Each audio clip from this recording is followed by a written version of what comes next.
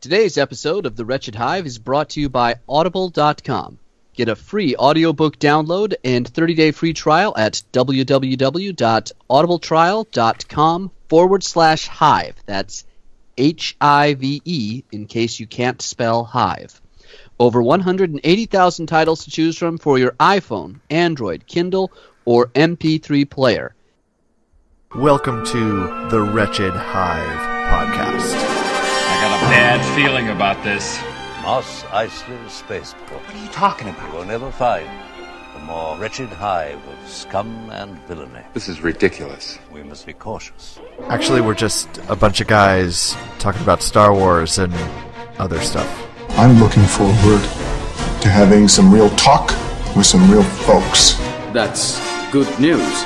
I like the sound of that. Well, we are 8 weeks away. 8 weeks away from episode 8. And it is getting close. The Star Wars news continues to flow. And we are here to bring it all to you because you have found the Wretched Hive podcast for Friday, October 27th, 2017. Episode 48.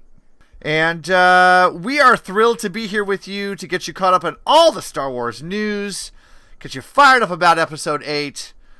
And we're here. We're here to do it for you. We are 4x4 tonight, as Davis wants to say. We are one down, but we'll explain that as we go.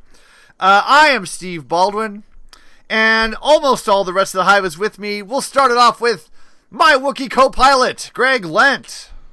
You know, Steve, I'm intrigued by your introduction of you found the Wretched Hive. Like, we are the Ark of the Covenant. You are an aspiring Indiana Jones. You've wandered into the city of Tanis. You've gone down into the Well of Souls. And here we are to go lovingly into your ear holes like a bunch of snakes. The Wretched Hive podcast. It's not the age, honey. It's the mileage. Exactly. You forgot the part about how they defeated the Nazis to get to us. Yes! That's right. They got past the Nazi guards. Mother friggin' flippin' sons of biscuits. Did you say stowaway on a submarine? Of course. Okay. Why wouldn't you? All right. Yeah. Okay. Yeah. Obvi. Greatest movies ever. Also joining the show tonight, he is the captain of Millennial Falcon, Nico Rodriguez. No time for love, Mr. Jones. Short round. Good short round reference. Guy made Short Round and Goonies and just dropped off the face of the earth. Oh, Goonies. That's such a great movie. Name the actor that played Short Round. I'm not going to say what just popped in my head. Henry Chong. I'll Henry? take your word for it. I have no idea. I guess I shouldn't ask a trivia question without knowing the answer. I deny you, sir. Would not be the first time we've done that on this show, by the way. I'm going to look it up. Just Jonathan Key Kwan, everybody. Oh. Jonathan Key Kwan. What else has he done anything else since then? Born in 1971. He is a year younger than I am. Wow. 71? 71. Wow. Yes. Son of a bitch, that guy is tiny. Wow. That's what she said. And finally, we have. Who could it be? Dave! Exciting and new. Under no circumstances. Come aboard. He's expecting you. Should you ever. Dave Potter. And I mean, never! Soon he'll be making another run. Call him Dave Potter. Harry Promises Potter. something for everyone. Well played. Bring it Mr. home. Bring it home, Greg Lent. Oh, my God. Good morning, good afternoon, good evening to you, wherever and whenever you are listening to us. We are 4x4 tonight because lifelong fan Scott Avansky is off not being a lifelong Star Wars fan tonight. We had Cock it out with his cock out. We had some technical difficulties and for the first time had to scrub our planned recording of the show, so we're doing it on a non-regular night, and he already had something booked, so I can't even be mad at him for that. But I do want to, before we start off, I do want to just say, and this may or may not be related to the technical issues we encountered last night, Skype, fuck you. Yeah. Fuck you so hard. That upgrade, and I use that in quotes, is the biggest step backward on an already barely functioning product since the Republican Party of 2016.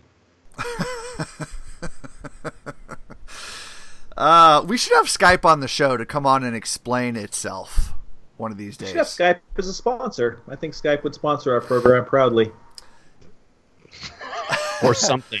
You know, we should actually do an interview with Skype. Greg, I think you could be Skype, and I'll interview you, and you can explain what the problem is. All you have to do is yeah, just play the old AOL dial-up tone, and we should be fine. It's a reasonable facsimile. Oh my gosh, guys, it's going to be a packed show tonight. We're just going to dive right in here with the news. Here we go. From ABC News World Headquarters, this is ABC World News Tonight. No, it's not. It's Star Wars news with the Wretched Hive. So be it. Well, guys, Kathleen Kennedy leads us off tonight. She's in the news.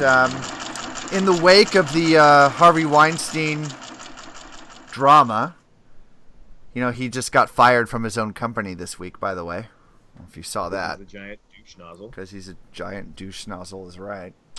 Kathleen Kennedy, Lucasfilm president, Kathleen Kennedy, is demanding change in Hollywood. She presented at Elle's Women in Hollywood event about a week ago and suggested that the entertainment industry form a fully funded and operational commission to police over sexual harassment and abuse in show business. Kennedy, of course, is a member of the board of governors of the Academy of Motion Pictures and of Arts and Sciences. She pulls a lot of weight around Hollywood, needless to say. And she has asked that new rules of behavior be implemented immediately in Hollywood. And so this is Kathleen Kennedy speaking. Speaks, and when she speaks, people listen. So I'm very, very proud of Lucasfilm president Kathleen Kennedy here taking a stand and trying to make some change in Hollywood. Agree more. I don't really have anything to add to the topic, so I'm going to just say that I recently saw the Jim Jeffries show. Jim Jeffries has a show on Comedy Central, and he had a short monologue about the situation and summed it up. Let's not apologize. Let's not all act like we're shocked. Let's just recognize that it happens. Let's recognize that it happens to more people than we can possibly imagine it happens to, and let's just do better. We're all better people than this. Let's just do better. So, is that too simple to say? No, I don't think so. I don't think it's too simple. I think it's good. You got to call it out, and I think it's in a we're celebrating a franchise here that is going out of its way now, which I think is awesome to celebrate women in fandom and the female characters that play such an important role in Star Wars, and I think it's awesome. I think it's great. I'm thrilled that she came out so strongly. Yeah, I am too, but I got to say, where is the outrage over the other revelations that are starting to come out? I mean, Harvey Weinstein gets kicked out of the Academy, a lot of things happen to him that are not just related to the company that he owned and worked at. He's been ostracized and kicked out of the Motion Picture Academy. I think the Directors Guild and the Writers Guild have processes going against him. The LA Times broke a story about James Toback, who is, I'll admit, somebody I'd never heard of until this story broke. But the LA Times did an extensively researched and sourced story where they got 38 women to step forward with claims of sexual harassment against this douche nozzle. And 30 of them did it on the record, meaning their full name, current employer, everything that happened. And while I am a very big proponent and believer in the concept of innocent until proven guilty, if 30 people are coming out, I'm pretty sure it happened. There is no he said, she said in that scenario. It doesn't exist. And where is the outrage over this guy? He's an Academy member. He's got Academy Award nominations, same as Weinstein does. So is everybody just pissed off about Weinstein because it was kind of the sexy moment du jour? If we're going to do it for one, you've got to be doing it for all. Yeah, I think this guy's taking a lot of heat. I think this guy's taking it on, as he should, and rightly so. Well, he should take it because it sounds like he was trying to give it to people for a while. Exactly. I don't know that it's just being brushed under the rug or anything like that. I'm not trying to say that. You want to talk brushed under the rug? You look at like Roman Polanski. I mean, that's the dude you got to look at. So, or Woody Allen for that matter. Yeah, Woody Allen definitely.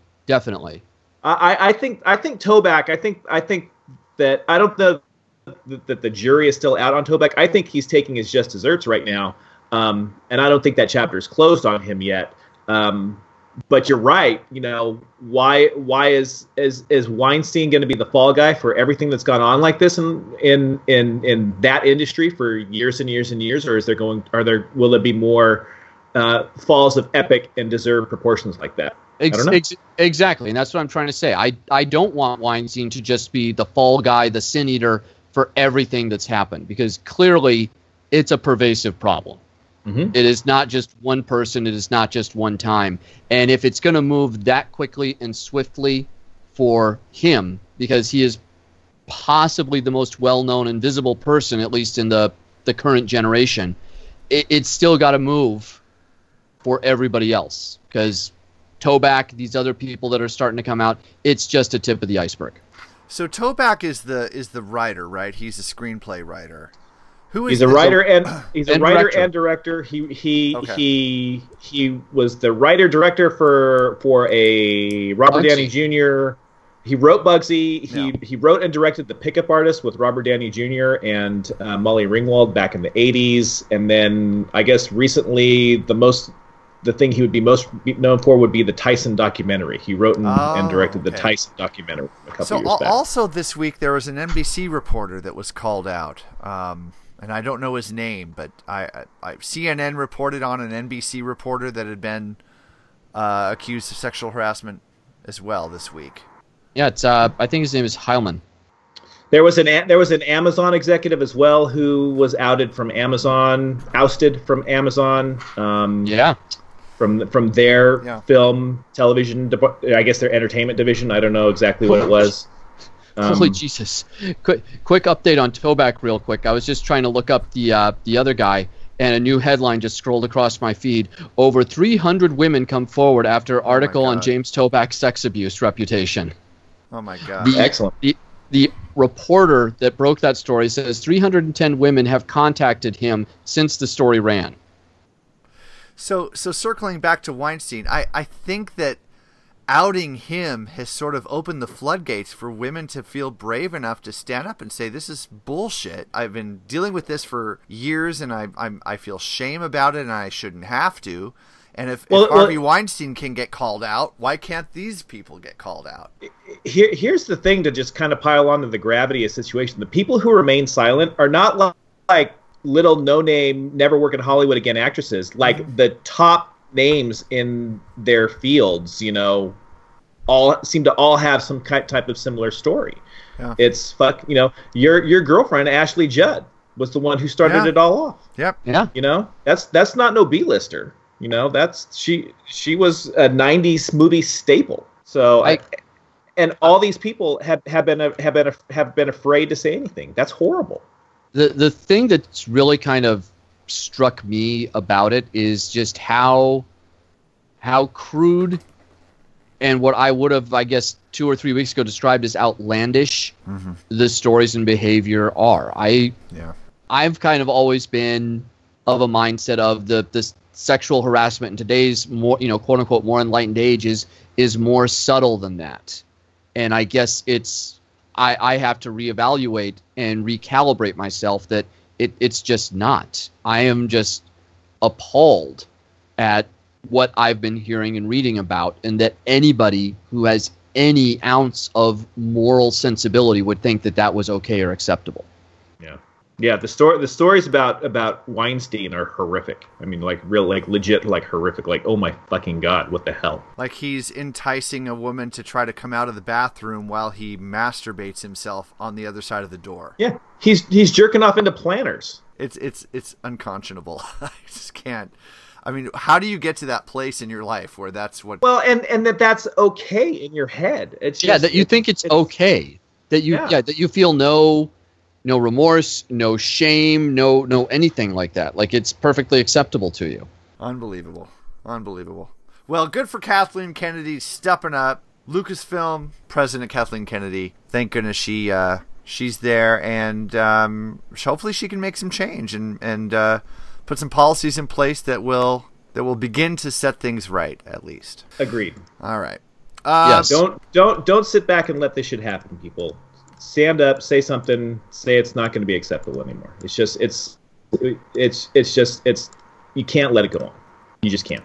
And let's add, if you see it, or if you see this happen in the workplace, you got to say something. You can't just let it go. You got to stand up and be a man. Mm-hmm. That's it. All right, moving on, guys. On to a little bit of a lighter subject. Let's get back to the Star Wars here a little bit. I can't imagine anything wouldn't be a lighter subject. No, we're gonna talk about Donald Trump now. Can we talk? Well, yeah, I need to cheer myself up. Let's talk about Donald Trump, Nazis in America, that sort of thing. Ron Howard was in the news, guys, this week. That's a transition. Ron Howard was at the Dodger game the other night. He was. Well, he can afford those tickets. I blame him. Let's just out this right now. Dodgers are 1-1 with the Astros in the World Series. Next episode we publish, the World Series will be done and gone. But our beloved Dodgers, well, most of our beloved Dodgers, everybody except Dave, apparently. I don't know what you're smoking there, buddy. But our Dodgers are in the World Series. Nico, are you a Dodger, Padre, Angel guy? What's your take? Oh yeah, for sure. I'm definitely a football fan. Well played, sir. Excellent. 10 points, Gryffindor. Go team. Dodgers are playing the Houston Astros in the World Series 2017, the fall Houston Classic. assholes. Houston assholes. The game scores 1 game apiece. Headed to Houston to actually tonight as this episode airs. So, wait, you guys are big baseball fans, so I gotta take 30 seconds. I want to ask this question because I heard it, and I don't know if there's any truth to it or not. Okay. Those were some pretty wild games at Dodger Stadium, and it was in the middle of an unconscionably crazy heat wave in Southern California. Yes. Correct. And I've been hearing some chatter that the heat contributed to the level of home runs that were hit. That if they were played in normal weather conditions, probably some of those balls would have been warning track outs instead of home runs. Do you think that's true or not? Most definitely. I don't know about warning track outs. I'm not sure about that. But notoriously in the late summer and in the colder weather, the ball does not carry at Dodger Stadium like that, for sure. So the weather definitely is playing a role. There's never been a game in the history of baseball, not just the World Series, but baseball, where there's been 5 extra inning home runs. But you got to still swing the bat. You got to put bat on the ball.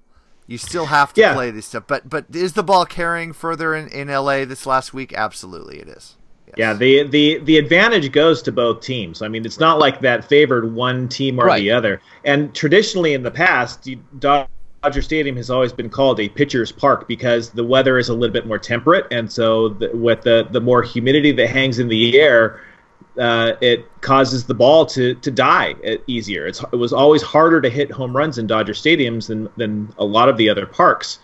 So it was known as a pitcher's park because it was harder to hit the ball out. But because of the heat, because of the dry weather, they've just been sailing out of this park. I mean, that most of the runs scored. I think all but maybe 1 or 2 of the runs scored over the past 2 games have been on the home run balls. But it's also about it's situational, right? So it's who's pitching, who's hitting. Game 1 was a very tightly played, low-scoring game with Clayton Kershaw dominating the Astros for 7 innings and 1 run. So it's not just about the weather. It's about the matchups, but definitely that the weather is playing a factor so far. That surprises me because I heard his ERA in the 7th inning just blows. Only assholes would think that. Going into the playoffs, his ERA in the 7th inning was like 25 or something. I think something really bad. But no, he's like a stat geek came up. He just pitched a 2-hit gem the other night, so he is back. Well, to be fair to the game yesterday, it was also an extremely well pitched, extremely low scoring game until the 9th inning.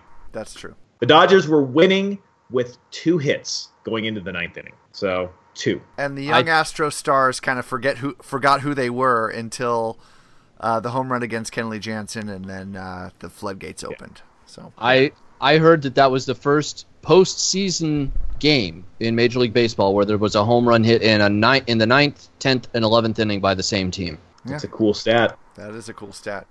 All right, we're boring the hell out of the Star Wars fans that listen to this show.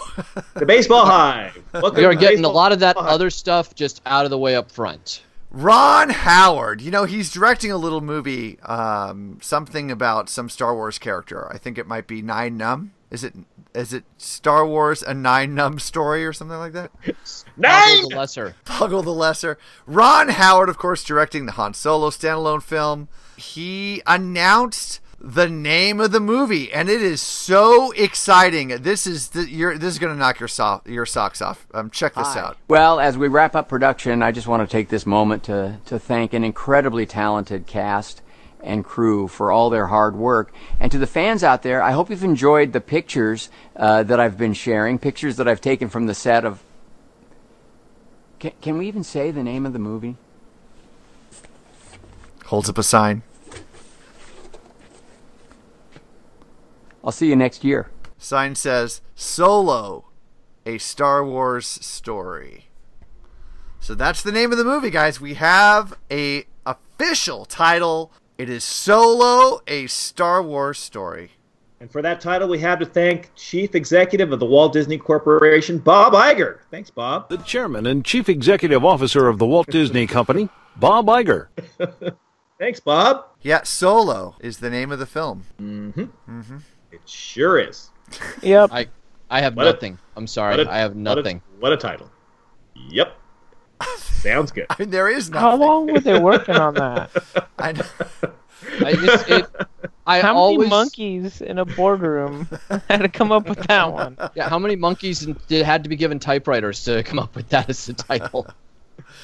But yeah, I feel like it's like that scene from the Simpsons episode with Poochie being introduced on the Itchy and Scratchy show, and they have a shot of the executive in the writer's room, and he's going through all the characteristics of the dog, and then he's like, oh, and you need to give him a name. Just make it something really dynamic and proactive, like Poochie or something. He walks out of the room, and one of the writers looks around and goes, so, Poochie okay with everybody? Like, yeah, it's fine. Well, it is what the movie's about. It's about Solo, so that's what we're going to get. Yeah, it's fine. It's fine. It's the world's not going to end. We're all going to go see it. It'll be okay. It just begs, you have to have a title like The Last Jedi. There's so much to be just wondered about and debated about and considered for a title like that. Solo, we know what this movie's about. That's it. It's about Solo. It's contrast it with the other Star Wars story, Rogue One, a Star Wars story. Oh, Rogue One, it's the name of the group and everything, but that's the team, that's the band, it's the Magnificent Seven, it's it's whatever you want to call it. It generates some type of imagery. Solo. Yeah. Well, it's like a limbo contest or something like that. I don't know. I don't remember. Have we talked about whether we think Jabba is going to be in this movie? Jabba the Hutt? It's not called Hutt. But that's, such an iconic scene for the characters when he walks out onto the platform and there's the Millennium Falcon right after we see it for the first time ever.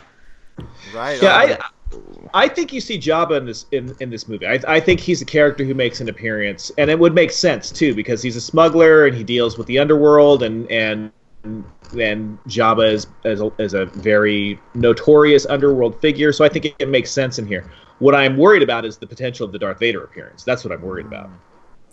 Well, that's been all but confirmed, right? I think the actor who played Darth Vader in Rogue One, but nothing other than that. So but he could play anybody because there's going to be some type of Wookiee uprising, and so how many tall guys can act? Right. Might we see Han Solo dump his shipment in the famous way that he does that pisses Jabba off and sets off the story between the two?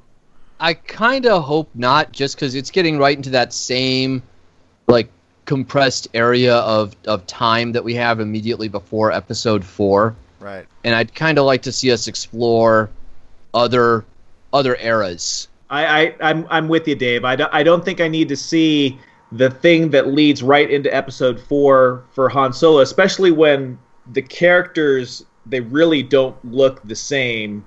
Alden Ehrenreich and Harrison Ford, they're not, they don't really look enough the same to where you go, okay, so this happens right after that. But because otherwise it begs the question, well, how long was really Jabba fucking chasing Han Solo for? Is he that fucking inept that he can't catch this guy after that long? So, well, I don't think it was. Sorry, go ahead, Nico. Sorry. No, you go ahead, please, Dave. I already interrupted you once tonight. All right. Well, I was just going to say, I don't think it could have been very long, just at the risk of going down a rabbit hole, because Solo was hanging out on Tatooine, which was Jabba's home planet. Like, if he was really trying to keep his distance and not be caught, you'd think he would do anything but hang out on Tatooine looking for business. Right. That is literally what he was doing.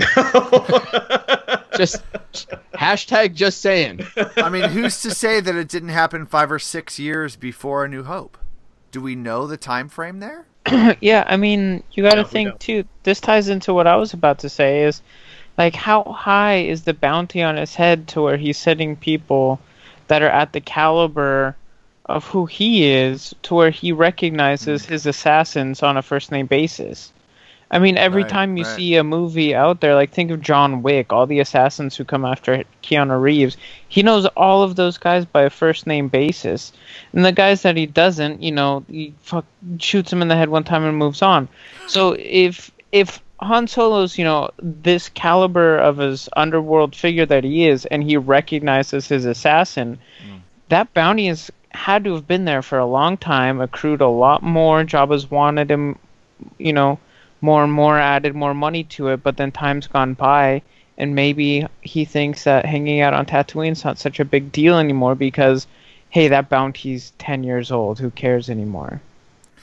That reminds me of Bond a little bit. It always bugged me a little bit that James Bond checks into a hotel and he's like, yeah, I'm Bond, James Bond, Like, don't you think he would use some assumed name or try to hide his identity somehow?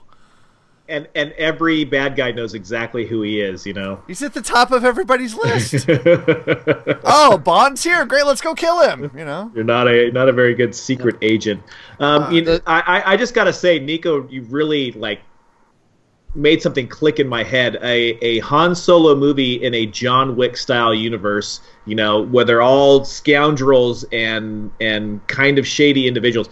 That fucking works like nobody's business. That's a great pull, actually. It is, and that maybe that kind of movie is a Han Solo movie that takes place between Episode 4 and Episode 5, because there is a bounty hunter that Han runs into, and he references in a throwaway line at the beginning of Empire. I forget the planet, but he says, hey, I got to get out of here. That bounty hunter we ran into on so-and-so really changed. Is that what it is? Changed my mind. That's a story I'm actually interested in seeing sometime. What happened on Ord Mantell? Yeah, that's like the first time that Han and Leia kiss too, is on that planet. Maybe we get all that in the Boba Fett. I thought it was on the lips. Which lips? Wow. That's no moon. Getting into some dark areas, guys. Now we did cover this several months ago. The Star Wars Solo crew had T-shirts printed up. I love this shirt. At the time, we weren't sure if this was the title. Now it's been confirmed. The name of the movie is Solo. It's Star Wars Crew 2017, and inside the box, which is framed by Star Wars Crew 2017, is the word Solo, but the L is the DL-44 blaster. Yeah, that logo is the bomb. That logo. Yeah. That's a good trivia question. I need that shirt. That's a good trivia question. What's that? Say again. What's the name? What is the model blaster that Han Solo carries throughout the Star Wars movies? By the way, I think Dave's mind is on trivia, because before pre-show we were talking about our event we have planned with Timeless Pints, December 6th. We'll be promoting it outside of this segment, but December 6th at Timeless Pints in Lakewood, California. Come down. We will be there for Star Wars Trivia Night on Wednesday, December 6th. It's going to be a good time. Have some good beer. Be part of the show. Come on down. Try to answer some Star Wars trivia. And it's going to be a good time. So we'll be promoting that. Do they give away good prizes? They give away good prizes. They give away beer that you can buy, actually. It's pretty... Can I enter? Yes. They give away a prize that I can then buy? Is that what... That's pretty much what I said, yes. Okay. I actually think normally what they do is if you come down in costume, they give you a pretty good discount on the beer that you buy. So you come down in costume and you get a discount on your beer. But we'll be promoting it as it comes out. And the winner, we're going to announce it right now. The winner will receive a bootleg copy of The Last Jedi, right? I'm sure we won't get in any trouble for that. Not at all. Filmed on Greg Lent's iPhone. Yes. Actually, it's going to be me just acting out every scene is all it's going to be. Well, talking about I've only seen power like this once before. Talking about the Last Jedi, guys. We are now in official prime time mode for the Last 49 Jedi days, news. guys. 49 days. Wow. 49. That's incredible. It is coming, and it's coming fast. And that's what she said. I've just got to say, Porgs are taking the world by storm. Fuck me. In fact, article here in the Chicago Tribune, the Porgs are becoming the new stars of Star Wars. Oh, dear God. Yep. Fake news. Yep, it's true. Just in time for the holidays, this according to ChicagoTribune.com. Just in time for the holidays, the Porgs are having their moment in the Octu Sun. This week's release of the latest, this is a week ago now, this week's release of the latest Last Jedi trailer lets us hear just what a screaming space Porg sounds like as we see the furry critter riding in the Millennium Falcon. Somebody's torquing the moonfish. With the walking carpet that is Chewbacca. Guys, Porgs are here, and they're here to stay. That's all I'm Han saying. Solo would be mortified at that shot of a Porg in the cockpit of his ship. That's all I'm saying. You mean if he wasn't dead? That's what you're saying? Oh, too soon. Too soon? It's been, 18 months? Way too soon. Way too soon. Wow. Too soon, man. Okay. I mean, it's true. It's been more like 22 months. Lightsaber through the chest. Oof. I know. 'Tis but a scratch. Nobody saw his body after he fell. He could have landed on a lot of pillows. That's true. He's not Gandalf. He's not surviving that fall. He's still falling down a pit fighting the Balrog, I'm pretty sure. You know what? Maybe there was a bunch of purple mattresses down there. Everyone knows Kylo is a spokesperson for purple mattresses. They haven't agreed to be our sponsor yet, Steve. We can't just plug them like that. I'm trying. The only thing that could have saved Han Solo is a purple mattress. That's all I'm saying. I don't know that I understand the reference, but I'm sure that will be explained to me at some point. Well, if you read the show notes, Greg. Fuck that. Maybe one day when you're older. First of all, you're assuming he can read and understands where to find the show notes. Second of all, fuck that. In other Last Jedi news, guys, we're finding out more information about stuff that's happening at Star Wars. Star Tours in Disneyland, get this, will feature scenes from Star Wars The Last Jedi. And you know how they can add new planets, and it's all digital now, not like when we were kids when it was like a projecting onto the back of that screen. Now they can add stuff, and they're adding planets all the time and locations, and every couple of years we get some new material for that ride. And Star Tours is going to feature scenes from The Last Jedi starting November 17th. That's just in a couple weeks. I think you mean locations, more likely. Locations from The Last Jedi? Oh, I don't think they show actual scenes from the movie, but I think locations. Yeah. I think you're right about that. Sorry, I misspoke. Yep. Starting November 17th, visitors on board the 3D simulator ride will explore scenes in Crate, a remote uncharted planet that is expected to be heavily featured in scenes in a crate. That sounds boring. It's like Metal Gear Solid, where you just stick a crate over your top of yourself. How is that an exciting ride? Just being inside a crate. Current video includes characters from Episode 7, The Force Awakens, will remain part of that attraction. Of course, original planets from the original trilogy and the prequels are already included in the ride, so pretty cool. You can go see what Crate looks like long before the movie comes out.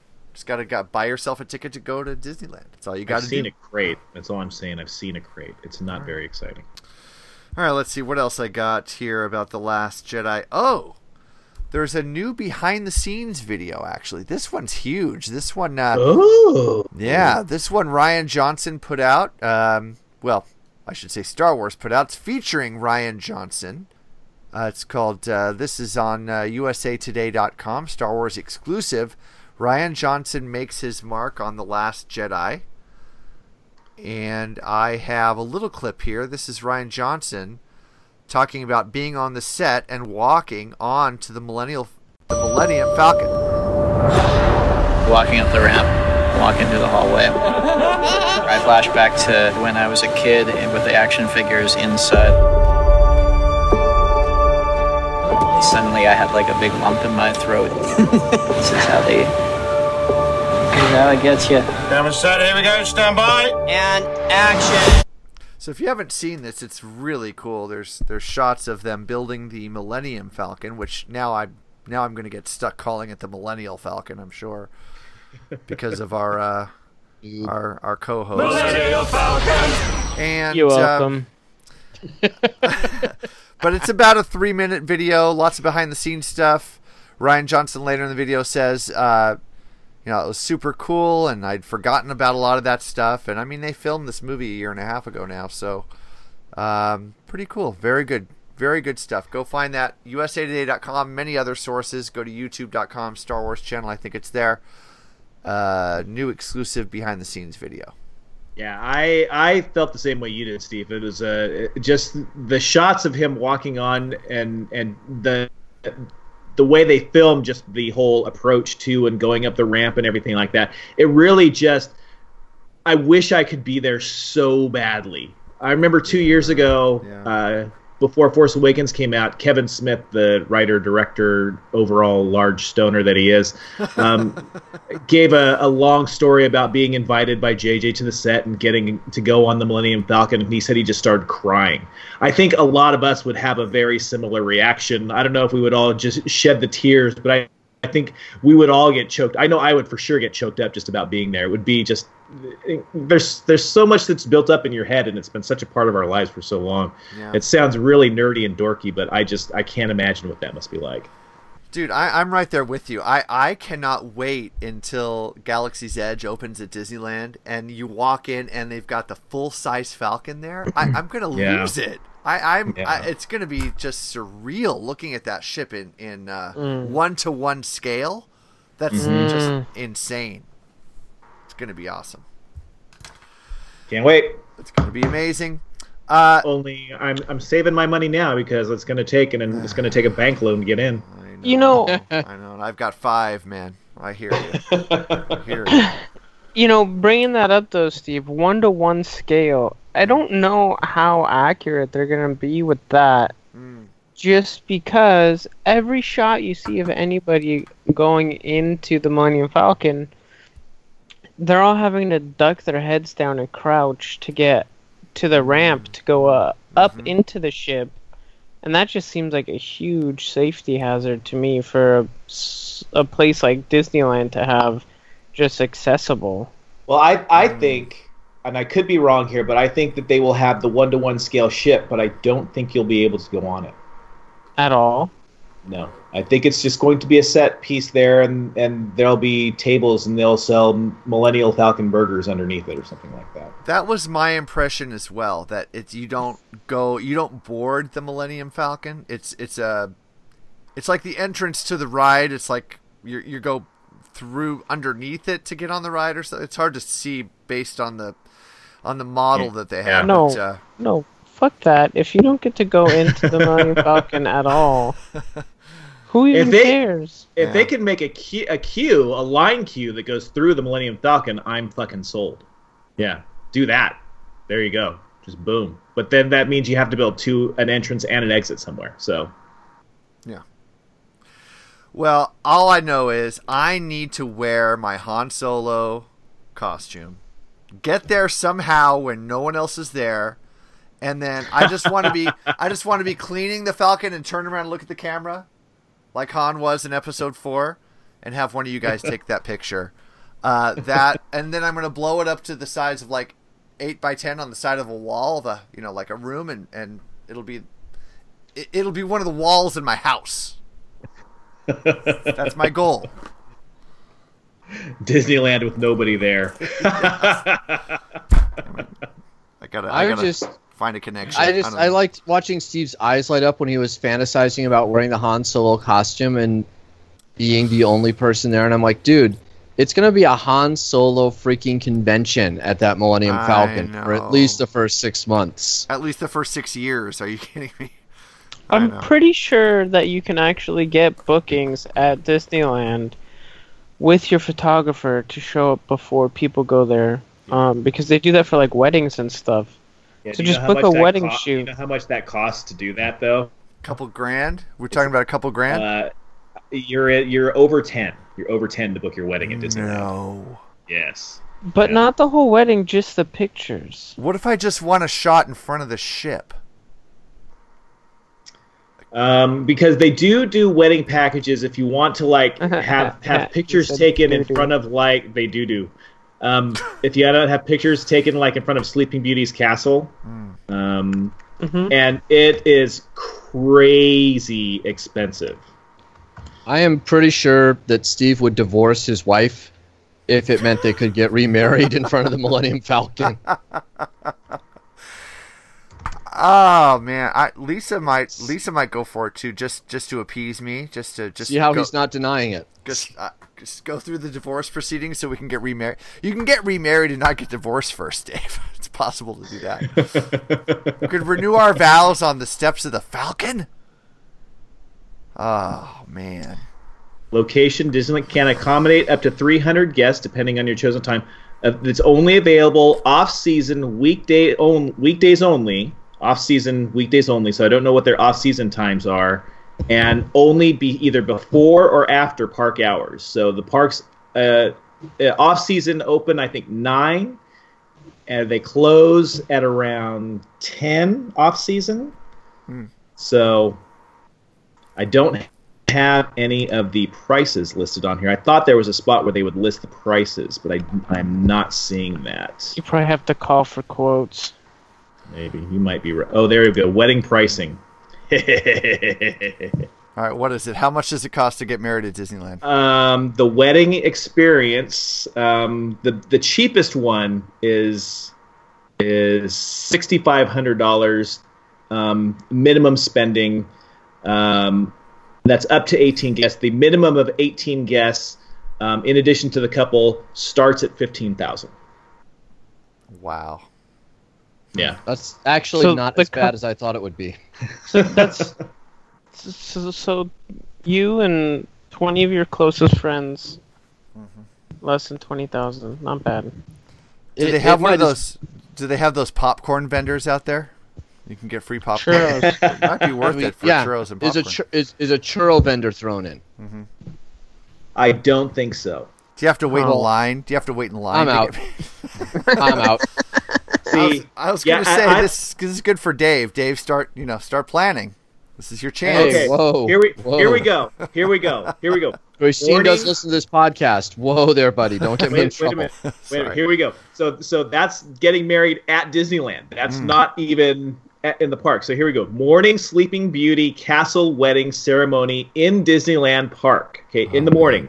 Minimum cost $62,200. That's more like it. That's what I was expecting. For how many people? I think you have to have at least 18. I don't know what it scales up to depending on how many more people show up there. But I love that the 62,000 is not the incentive for Disney. It said no, it has to be at least 18 people. We will not take your stinking money if you only have 16 guests. Oh, screw you guys. Go fuck yourself. You dumb shits. If you want to get married, you. If you want to get married in the evening, guys, if you wanted to get married, say you're not early risers, so you want to get married in the evening, you're going to be dropping at least $180,000. Ooh. Oh. So they close the whole park for you in the evening on a weeknight. Tuesday night you go out. It's after hours. You have to do it after hours, after park hours. So you're getting married at 10 o'clock at night. Yeah. How many guests do they require for $62,000 as a house minimum? Actually, that's about how much it costs to take a family of 5 to Disneyland now. So, about $62,000. It's cheaper than getting 18 people tickets for the day. So there's that. You know what? If you have 18 friends, why not just give all of them $10,000? Okay, Dave, that's your option, Dave. There you go. So just go ahead and write us a check, and that'll fix it for you, man. You're going to invite all 6 of my family, Dave, so I'll expect that check for $60,000 in the mail. You guys are the worst wedding planners ever. Wedding crashers. Do they have any bachelor parties in Disneyland? All the time, and they all wear the same stupid muscle tee and trucker hat. I don't know why that's funny, but it is. Oh, that's good. Man, we just went down a rabbit hole. Let's get that is the definition of a rabbit hole. Let's get back to The Last Jedi. There's a lot of talk this week about how much The Last Jedi is going to bring in. And I thought it would be fun to get some predictions. From you guys, there's an article on Collider.com. Star Wars The Last Jedi predicted to nab second highest grossing opening weekend ever. And so I'm just curious, where do you guys think this movie is going to end up in terms of... Let's say in terms of opening weekend and then maybe all time. Where do you feel, without having seen anything but the trailer? Obviously, we don't know if it's a good movie or not, but we think it probably will be. Sure. I'm sure it sucks ass. What do you think, Dave? Where's The Last Jedi going to come in terms of opening weekend? I'm trying to do some quick research so I can refresh my memory on exactly where The Force Awakens came in at on its opening weekend. Yep. If my computer wasn't freezing up, I could help you with that. $247 million for the opening weekend. I'm going to say $200 million for the opening weekend. That would put it at number 3 behind Jurassic World at 208. I'm gonna drop it at 235. Is this like The Price is Right? You have to be the closest without going over, or Somebody's just the closest? Nico's gonna go one on me. Yeah, Nico's gonna go $1. Yeah. Yeah, I'm. My guess is, I think you guys are in the ballpark there. I will say my official guess will be 224. 224 million opening weekend. Nico, what say you? Where do you think this is going to land? Do you think it's going to be... Dave is coming in low, around 200 million, right, Dave? Yeah. And Greg is high at 234. I said 224. What say you? I think 215 is solid. 215. Tina's a solid, respectable weekend. All right. Scott, So- I'm just going to say for him, he's going to say $1 billion. Okay. I think it's fair. I was also going to throw out, just for funsies' sake in the game, I think we should allow us all a chance to make a revised prediction when the total screen count is announced.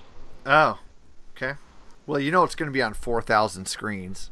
Right, I'm just saying, like, I can see that The Force Awakens opened on 4,100. Yeah. So if they are somehow able to get this onto, I'm just making up a number, 4,700, maybe, you know, I would want to revise my number. Yeah, here's the interesting thing. Looking at the top 4 that are listed here of The Force Awakens, Jurassic World, Avengers, and then Avengers Age of Ultron right behind it, The Force Awakens was on the least number of screens of those 4 movies. 4,100. No, 4,100. And then the next closest was 4,270, and then 4,350. The Force Awakens only had 4,130. That's interesting. That's actually pretty surprising. Yeah. Yeah. I thought so too. Still a huge release.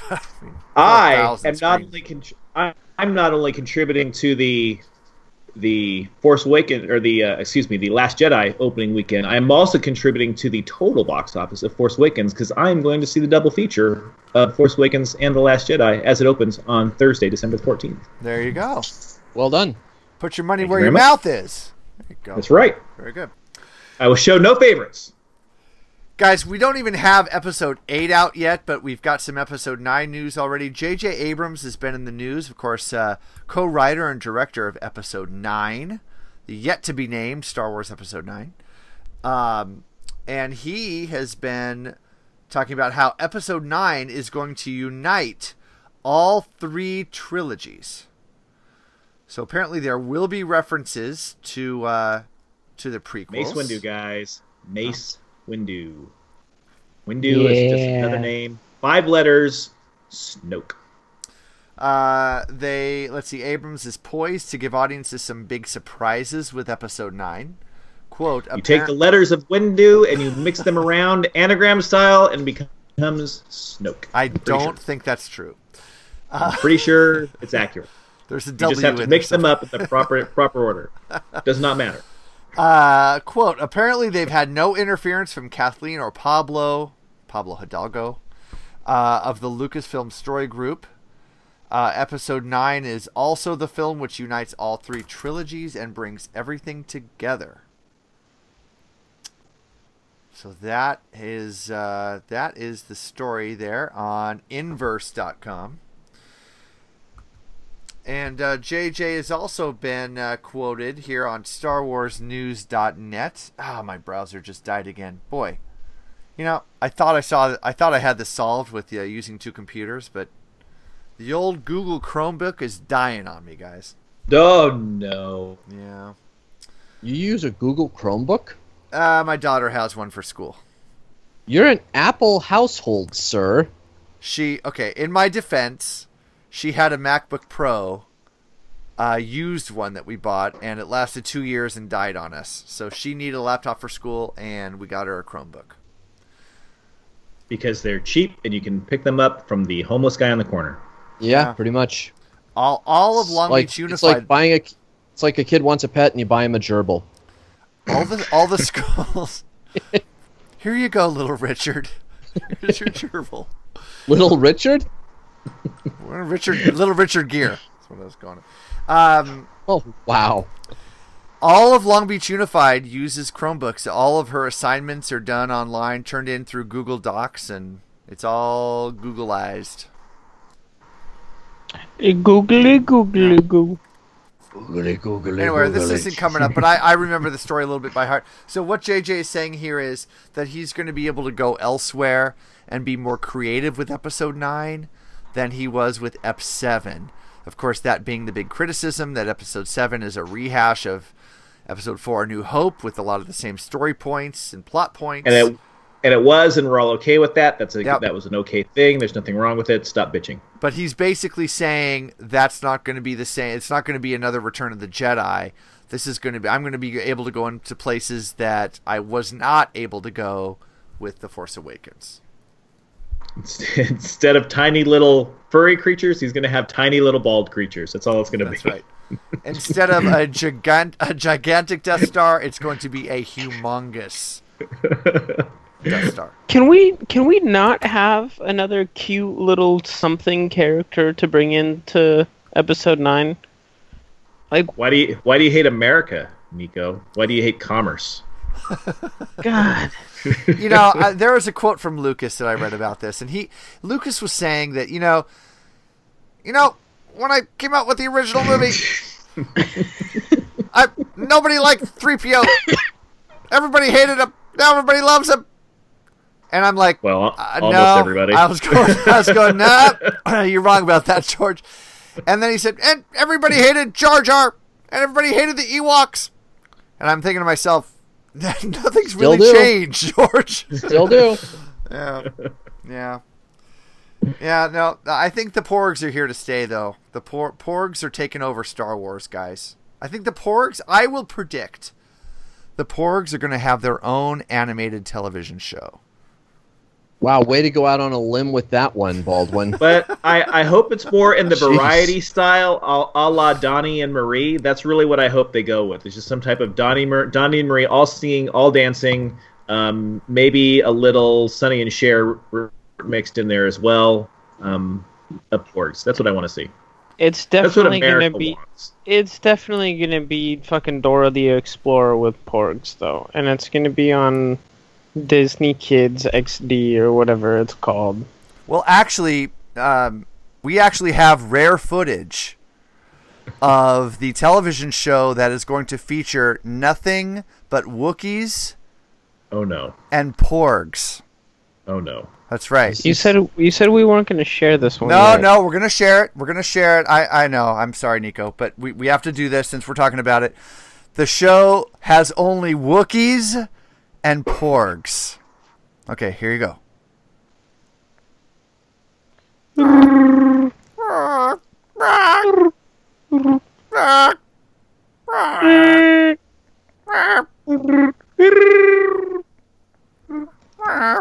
I'm just going to let you guys do this for the next hour on the podcast. Oh, we'll do it. Don't threaten. Don't threaten me with the good time. Threaten us with that. We'll do that all night. It's like the holiday special all over again. We're not going to have any subtitles in here. We're just going to let you guys rip on it and let it go. The scary thing is the holiday special has 8 minutes of that non-stop. That's crazy. Hey, guys, it's time to honor our sponsor, guys. Audible.com is the premier source for high-quality audiobooks on the internet and on your iPhone and your Android phone and your Apple devices and your Android devices. Any device you have, Audible.com can deliver the goods. And this week being Halloween, guys. Next week is Halloween. We've got a Star Wars horror book to feature from Audible.com. This one's called Star Wars Death Troopers. I thought it was the courtship of Princess Leia. It was released in 2009. Written by Joe Schreiber, narrated by Sean Kinnan. And this is a fun one. Star Wars Death Troopers via Audible.com. Check this out. The way it undermined every moment of life, as familiar as his own pulse. Trig thought back to sitting in the infirmary just 2 weeks earlier, watching his father draw one last shaky breath. And the silence afterward as the medical droids disconnected the biomonitors from the old man's ruined body and prepared to haul it away. And guys, you can get your free audiobook download today just for Halloween. I think Audible.com is doing this for us for a Halloween special, actually, for listeners of the Wretched Hive podcast. All you have to do to get a free audiobook download and a free 30-day trial All you need to do is go to audibletrial.com/Hive. Dave, how do you spell Hive? HIVE-PORG. That's audibletrial.com/Hive to get your free audiobook download and free 30-day trial. Go do it now, Halloween fans.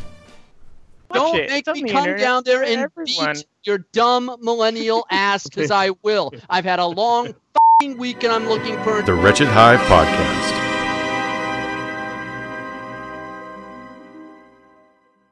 I have to say I am...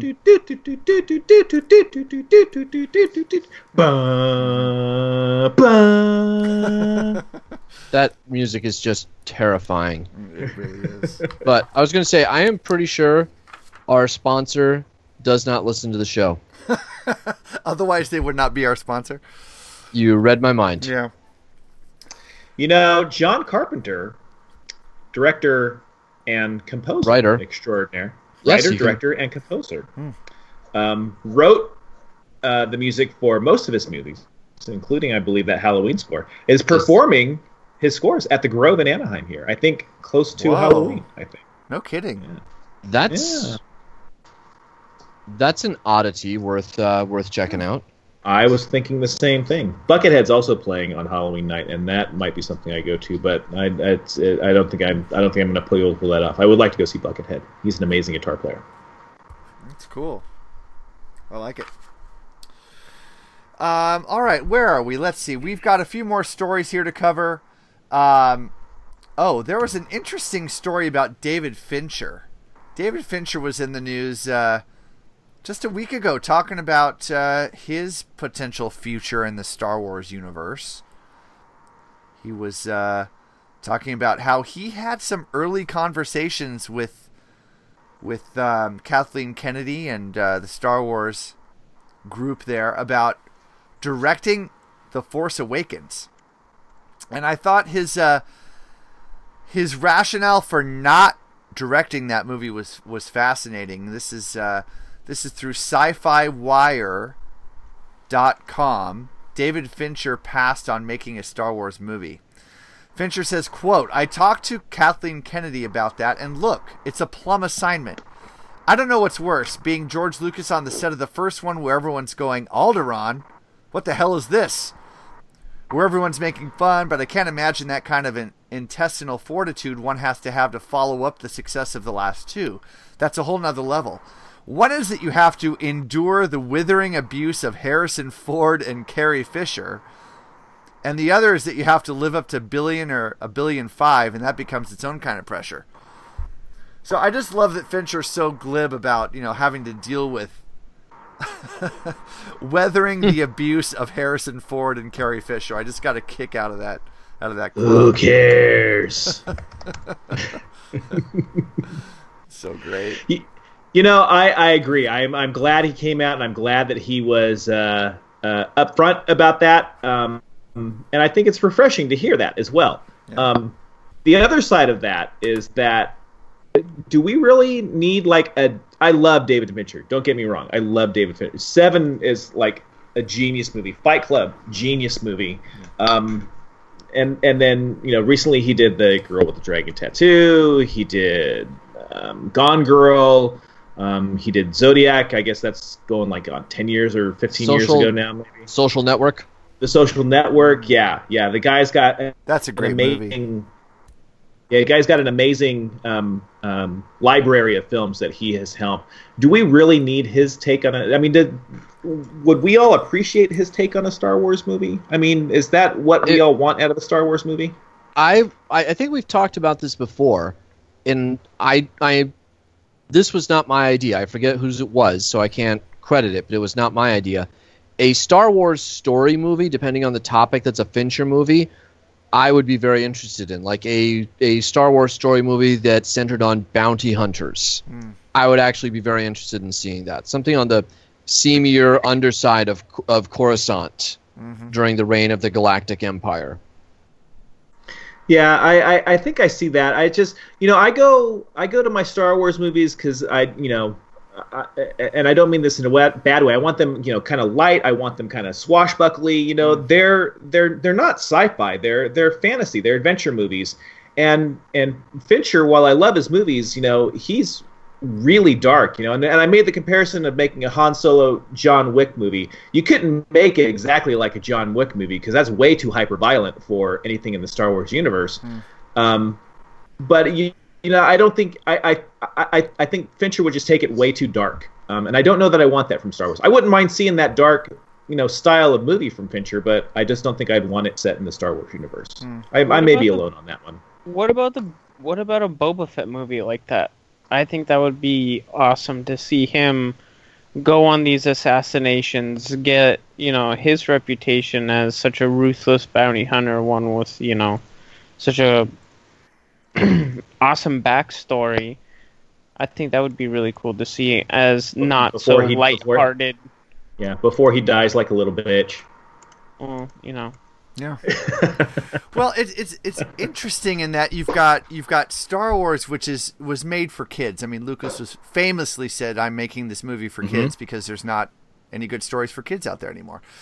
But all of us kids are 40-something now, and we all have. Well, many of us have sort of a dark taste at times. We were looking forward to Rogue One because it was a realistic war movie based in the Star Wars universe.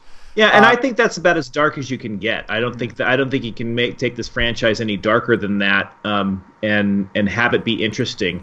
And honestly, the people who say, I'm sorry to cut you off, Steve, but honestly, the people who say, because I hear it all the time too, like they need to make these movies serious, and it's not taking the canon seriously. Those people piss me off because you know what? You were fucking 7 years old when the first time you saw this movie, probably, and you didn't care that it wasn't people getting shot in the face when you were 7 years old. So shut up.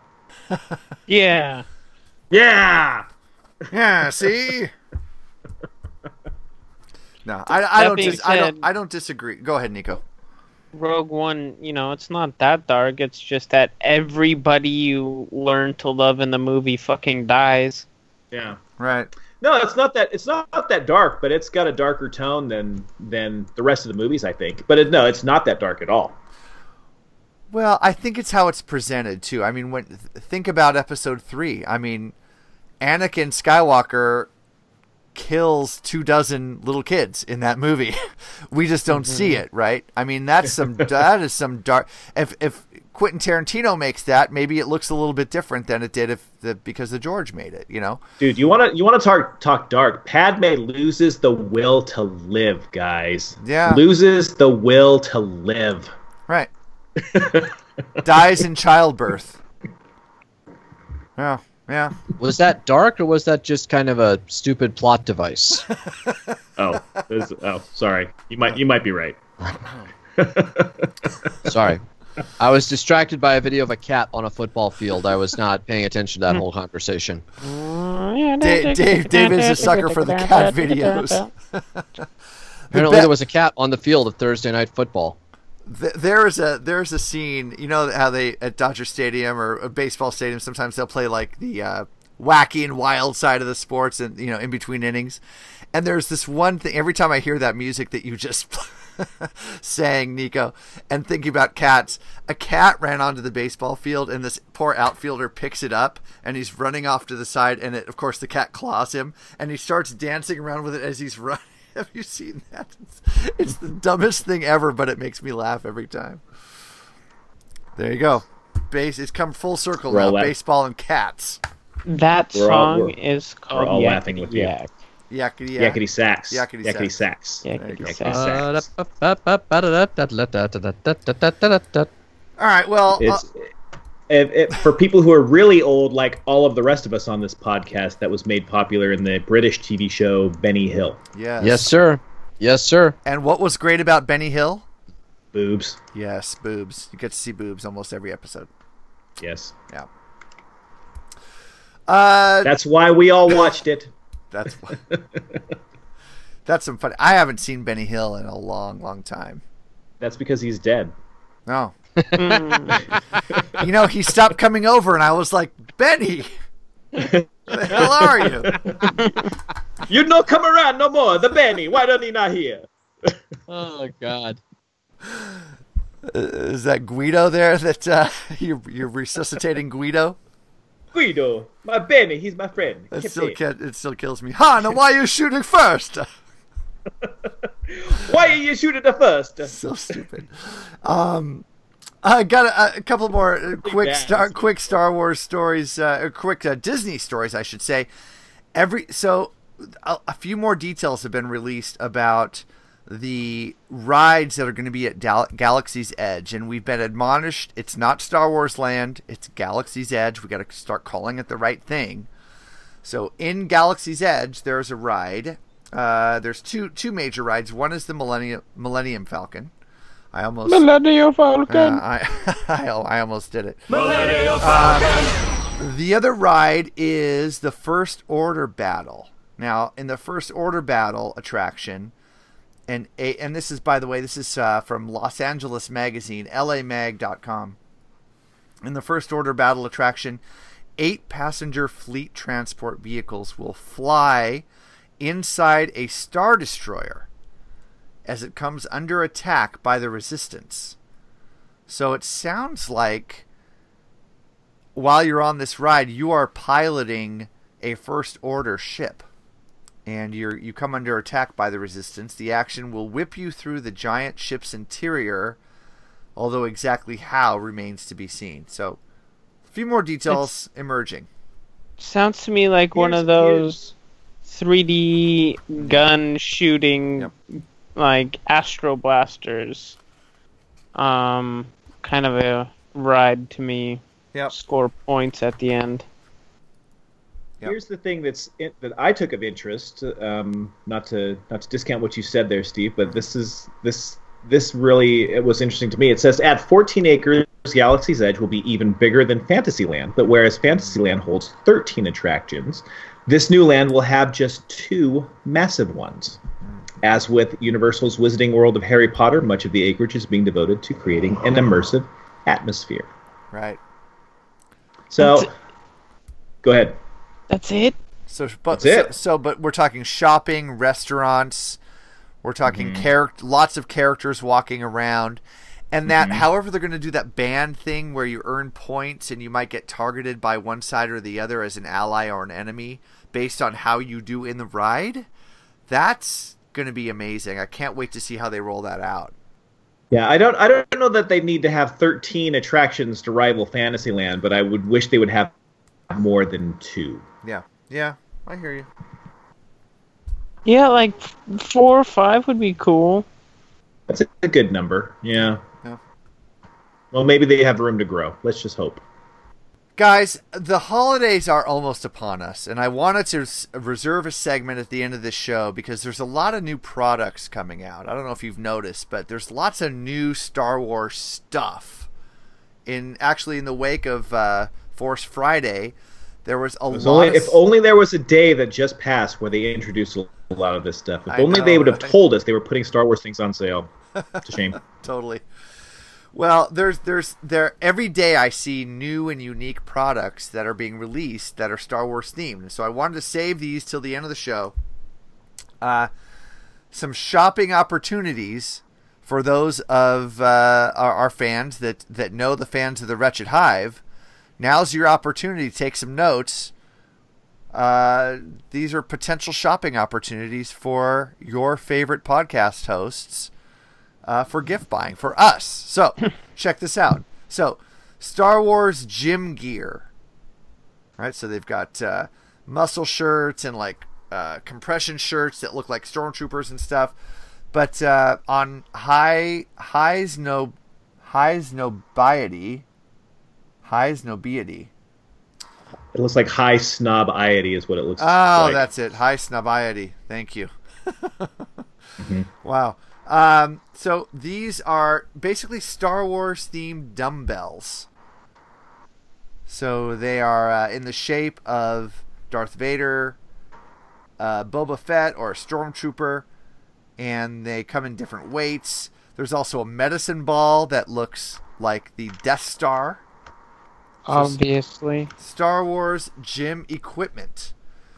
Now, if housework is your thing, you can go to Best Buy and pick up the Samsung Star Wars vacuum. It's true. Samsung is making a vacuum. It looks like one of the things that's what are those things called that they're programmed to go around it learns your the Roomba? Yeah, it's like a Roomba. It learns your floor plan, and kind of when you're not home, it goes around and vacuums your house. There's a Darth Vader one. There's a Stormtrooper branded vacuum. The other things I saw that I thought were super cool. Let's see. This is on Entertainment Weekly. They showcased PB Teen. That's Pottery Barn Teen. Has some really cool room decor. There's hanging lamps with the shade is the Stormtrooper helmet. That looks awesome. You got a Chewbacca beanbag. All kinds of sheets. Oh, we've never really talked about this, but did you guys have Star Wars sheets as a kid? I have them now. I am declining. I am declining to answer that question as my girlfriend listens to this podcast. I'll take that as a yes. And she walked right through the room when I did that, and I got a very, very specific look. Maybe she'd be into it. You've got a no, she would not be. You've got a Darth Vader sleeping bag, Star Wars artwork, lots of great stuff to deck out your kids' room or your room with Star Wars stuff. Are they bringing back the Tauntaun sleeping bag? Yeah, that is awesome. That thing was that awesome. I would buy. So good. So good. That was on Think Geek for a long time. It was, yeah. The one gift here that I think is going to be the big holiday seller is Star Wars Jedi Challenges AR headset, and we talked about this on a previous episode. This, I believe, is this a Microsoft product or a Sony product? But this I don't know who makes this one. I want to say it's Sony. They've made an AR augmented reality headset. You can lightsaber battle with Kylo Ren, with Darth Vader. You can play holo chess on your kitchen table with this thing. It's coming in about $200. It's not totally cost prohibitive. It's going to set you back a little bit, but not too badly. And the video on this looks pretty cool. So that's Star Wars Jedi Challenges, lightsaber battles. So just a few gift ideas for the old. I'll have to look at this. Does it hook up to a home computer? Does it hook up to a console? What does it plug into? Because none of these things seem to operate independently. So what are we plugging this thing into? I think this operates independently because it shows dudes wearing the headset, holding a game controller that looks exactly. It's like a nice reproduction of Luke's lightsaber. And it's like a standalone piece of equipment that you wear. I'll have to check this out. Like a visor, and then you can see what's in your room. You can see your table and your bed and everything. It shows a picture of Kylo Ren standing in this guy's living room, and you battle Kylo Ren. I'll have to check this one out. I'll watch the videos and see what I think about this one. Yeah, the bad thing about the other ones, like they put out that PlayStation put out one for their AR headset, but you had to buy the headset and you had to have a PlayStation, and then the PC ones you had to have a PC and you have to have the headset. So it was literally about a $700 or $800 investment just to get this stuff going, and they're all kind of yeah, not to sell short the work that they put into it, but they were all kind of half-assed. So I mean, none of them. The review I read on Mashable was very favorable. They said that the lightsaber play was fantastic. They did say that the holo chess left a little bit to be desired, but it wasn't a complete. It was still a beta that they tested. But they said that there was like something ridiculous, like 12 hours of gameplay. Oh. So a pretty robust set of features for the lightsaber portion. One thing you don't realize, and I didn't realize until I actually wore one of those PlayStation headsets, is wearing a piece of electronics that generates heat on your head is not comfortable for an extended period of time. Interesting. Yeah, I wouldn't have thought of that either. Even if it's just with your phone. It wasn't a phone. It was one of the it was one of the PlayStation headsets, and I wore it for about 5 minutes, and I'm like, this thing is really uncomfortable. And it's not the fit; it's just the fact that you have this computer sitting about 6 inches from your head. Interesting. Mm-hmm. All right. Well, talking about being uncomfortable, that brings us to this. It's the Star Wars Tweet of the Week. Yahoo! Really? Curious. Because everybody knows that Twitter is a source of endless positivity. You're gravely mistaken. Come to your senses! Well, there are a few Twitter accounts that are kind of funny. Sometimes.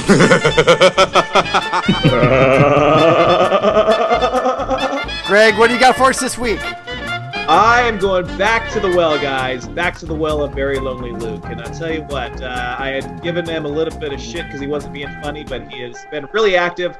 Maybe because he's trying to promote a book that he's out. So I'm going to promote it for him, even though he's not a sponsor of the show. But we've tweeted him, and he's tweeted back to us. So he seems to be a good guy. By James Breakwell is the author and is secretly also Very Lonely Luke. He's got a book that you can get on Amazon called Only Dead on the Inside, A Parent's Guide to Surviving the Zombie Apocalypse. Sounds very funny. So go out and get it. It's only $10 on Kindle if you could do that. Nice. So thanks to us. But we're here to talk about his tweets, Very Lonely Luke.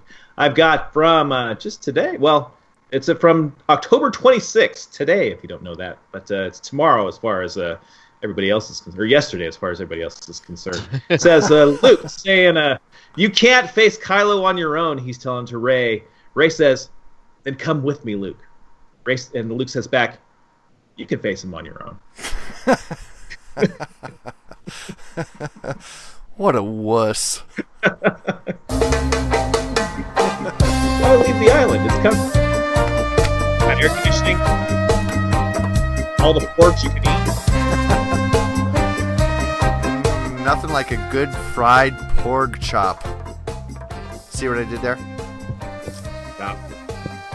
All right, well, if you would like to tell us your favorite porg chop recipe, Porg in a blanket, give us a call on the Wretched Hive hotline. That's 562-455-4483. Billy Porg. It's 562-455-HIVE. You can also find us on our home on the web. That's Deviled Porgs. www.thewretchedhive.net /Porg. You can also find us on Facebook. Facebook.com/Wretched Hive Podcast. Vishy Porg. You can also email us wretchedhive@yahoo.com. Find us on Instagram @thewretchedhive_podcast or on Twitter @WretchHivePod. Porg Parmesan. That actually sounds pretty good. Porg Parmesan. You can find us on Podbean. Podbean is where we store these shows and point them towards iTunes. You can find us there. Spaghetti with pork balls. Wretchedhive.podbean.com. I wish people could see how amused Greg is with himself right now. Or maybe the best way to find your Porg Balls recipe is to search for us on iTunes. That's open up your iTunes and search for podcasts. Look for The Wretched Hive, and we are the first ones to come up on your search there. Subscribe to the show. Leave a review. 5 stars, 1 star, any stars. We don't care. We just want to hear from you, fans of The Wretched Hive. Final thoughts, guys. Episode 48 is in the books. Do you think sprouts with bacon? Do you think the IKEA on Octo serves Swedish pork balls? Guys, have a great week. We will see you in a couple. May the Porg Balls be with us all. No porgs were harmed during the taping of this episode.